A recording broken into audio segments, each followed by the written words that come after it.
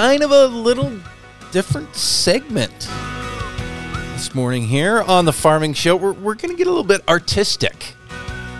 We don't normally do that here on the show, but it's good. I mean, so much conversation here on the Farming Show happens about the farming community, and to see a representation of that in art, and no, I'm not talking about painting or photography or some of those things that you might expect.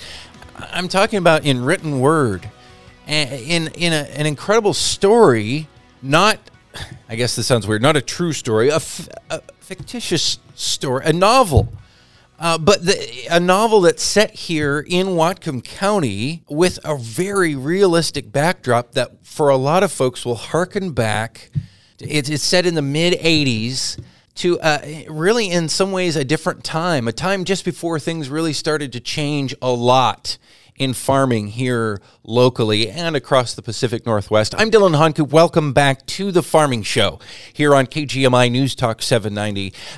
Having an author join me this morning, an author I know pretty well because she was my English teacher in high school, Cheryl Bostrom. Welcome to the program. Thank you for being here, and thank you for writing this book, your brand new book, just out, just available now, probably in stores, as well as in Amazon, on Amazon.com, which, you know, that's where everybody seems to get everything these days. I always like to support the local shops if and when possible, so we'll get that info from you later. But the new book called Sugar Birds, set here in Whatcom County, again, not a true story, but a story that will ring true for a lot of people's experience in the local farming community, and informative, I think, for folks who maybe moved here after that era, or people who didn't grow up in that rural farming community of northern Whatcom County. Cheryl, talk about this book and all the, you know, I could tell you put a lot of thought and passion and your own experience into this. Hi, Dylan. Yeah, thanks for having me on.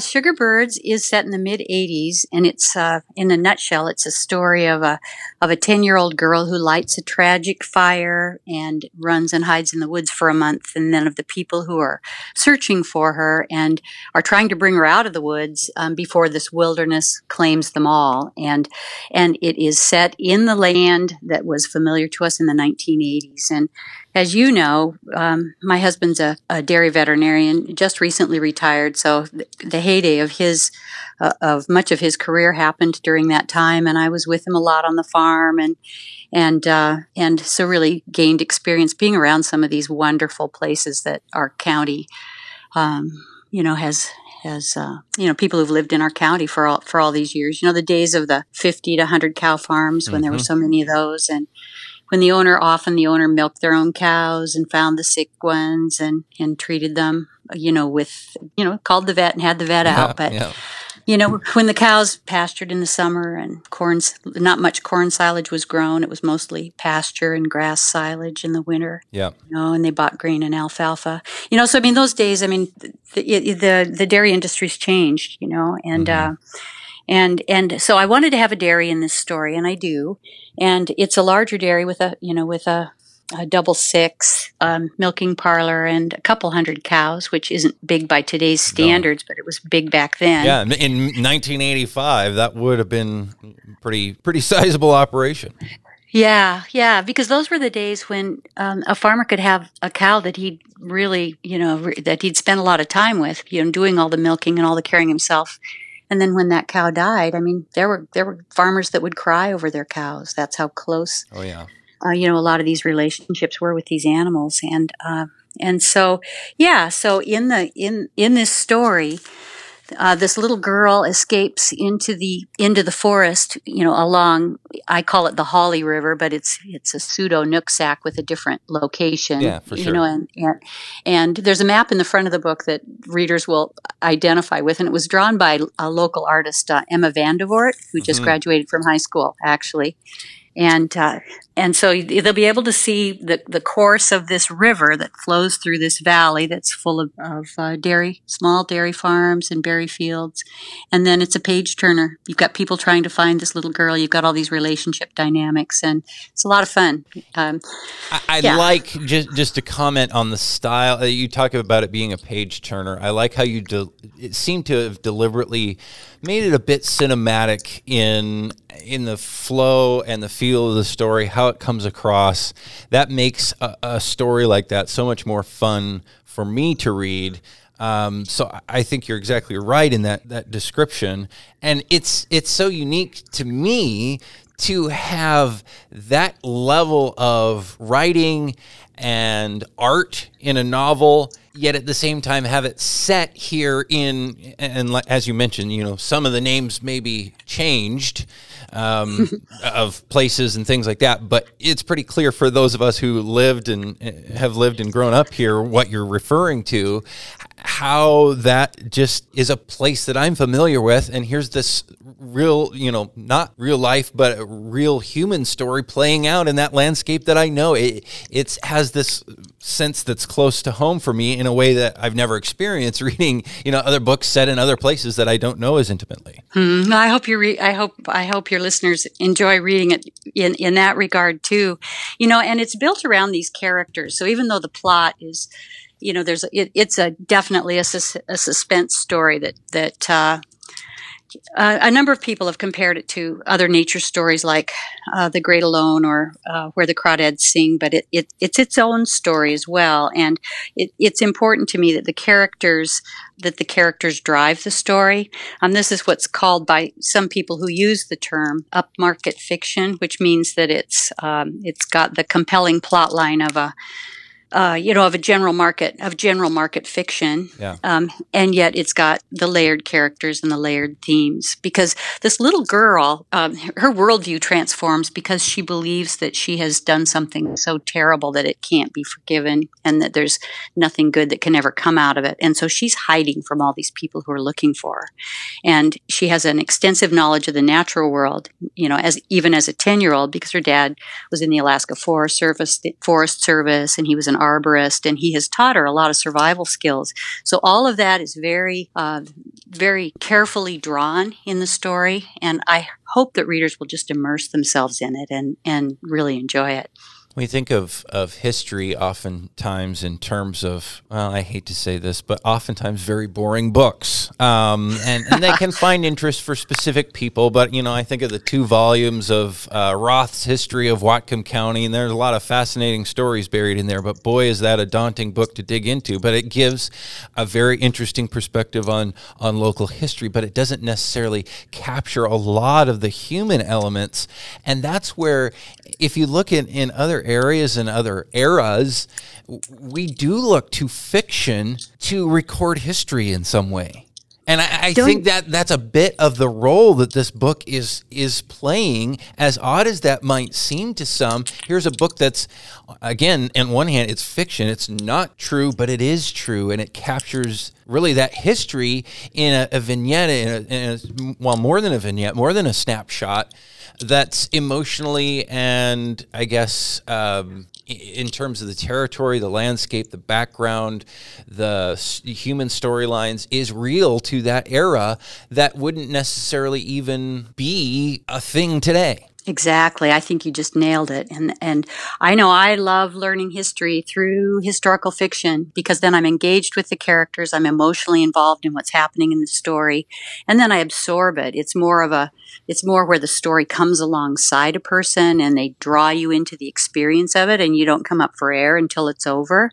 And then you have lived it, much more than just picking up head knowledge or facts about history that you really don't see any relevance to, in any other context. So yeah, I think you're exactly right.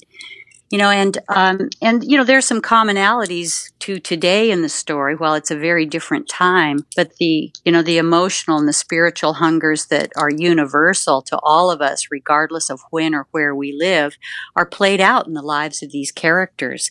And while young readers will enjoy it as well, say, 13 and up. Mm-hmm. Those who are older, who have more life experience, will recognize themes that will probably just blow right by some of those younger readers, mm-hmm. because the relationships are intergenerational, and and there's a lot in there about just the roles that trusted adults have, and what happens when adults fail kids. When adults fail kids, is there anything that's too awful to be forgiven or anything that's too tragic to be redeemed, and so those questions are asked in the story, and those are things that are universal. I mean, well, and you say ongoing. That the way that you summarize that, it feels cinematic. It's like that's something that you see in a movie.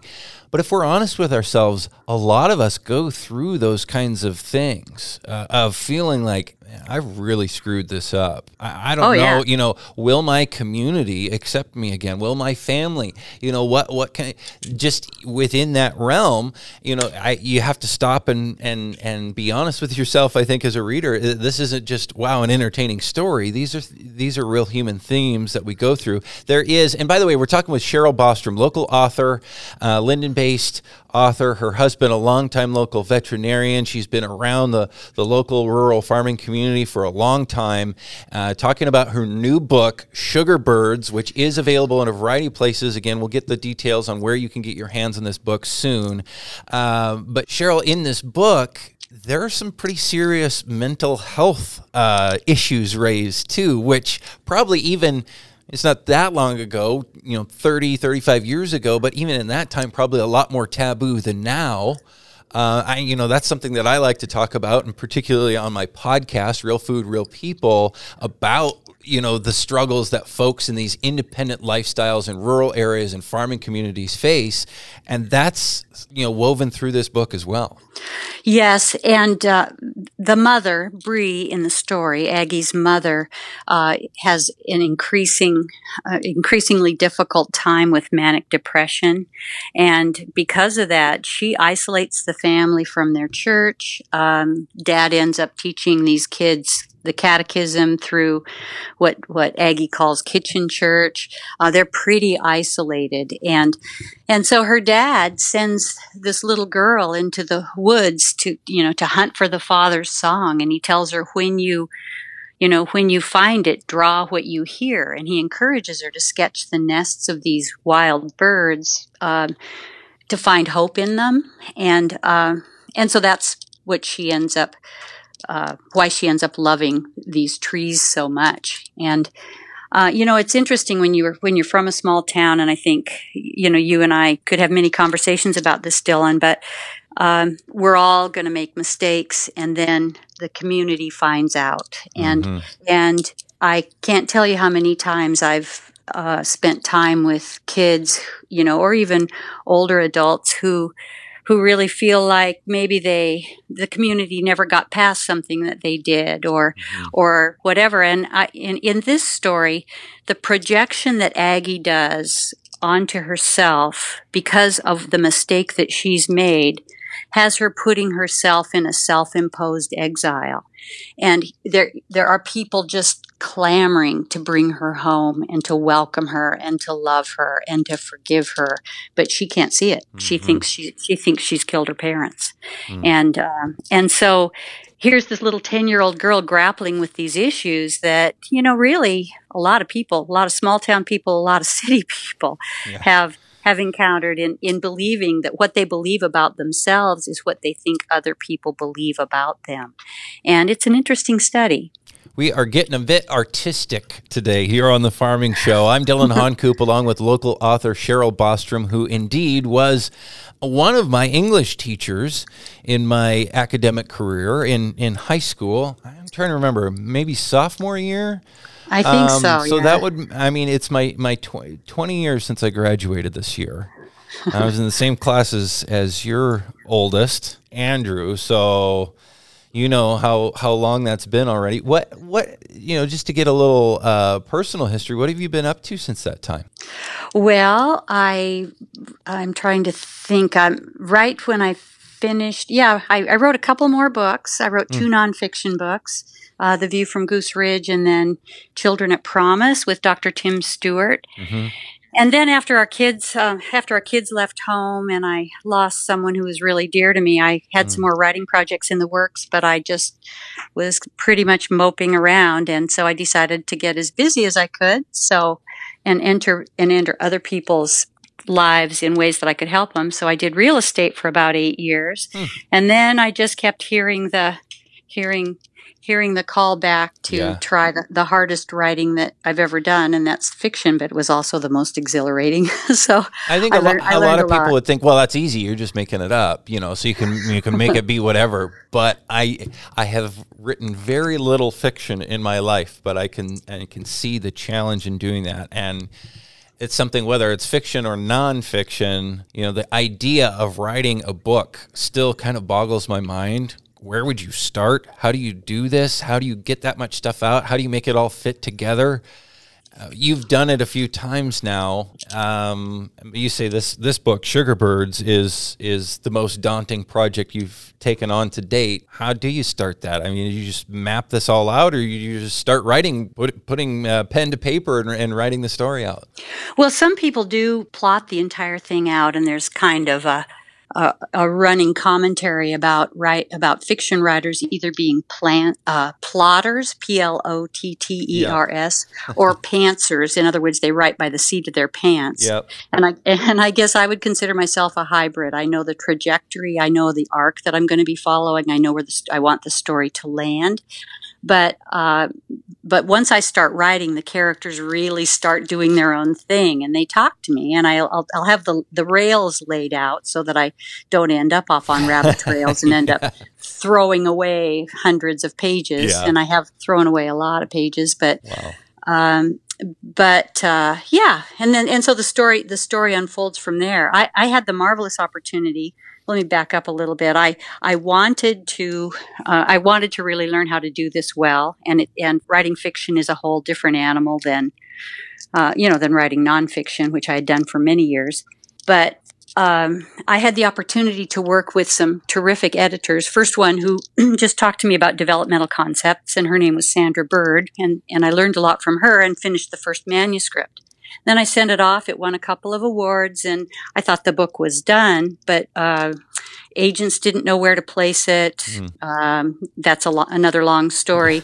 Sure. Back to the drawing board. Then I contacted an editor in New York who was very well regarded. It was a 30-year industry person, and she had done the editing on a number of wonderful books, but including The Help and Lilac Girls. Oh, yeah. And her name, Alexandra Shelley, and she it was like a one-on-one MFA. I would hyperventilate sometimes getting back material from her because I didn't even know what she was talking about. But anyway, after a lot of revisions, a lot of rewrites, then Sugarbirds emerged from that. And we're just about out of time talking here with Cheryl Bostrom, local author. Where can people get Sugarbirds right now? What are the options? Well, you can get it any place. I encourage Village Books, local independent bookstores, to support them. It is, of course, available at Amazon and Barnes & Noble. Bookshop.org also supports independent bookstores.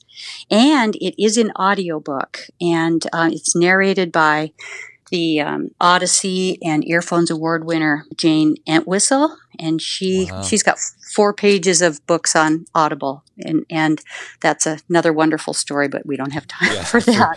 For sure. Yeah. So a lot of options where people can get it. Again, the name of the book is Sugarbirds, written by Linden-based local author Cheryl Bostrom. Thank you so much for your time to tell us about all of this and putting this effort into really, like we've talked about, document in a way some of the history of the local farming community here in Whatcom County in such a unique and artistic way.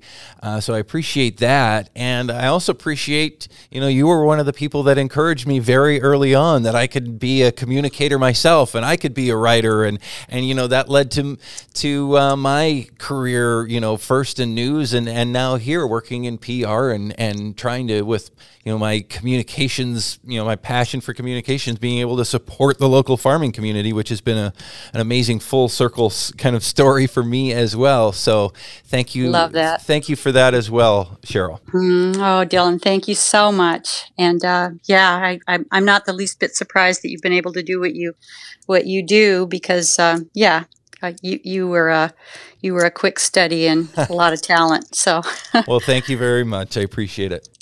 Thank you.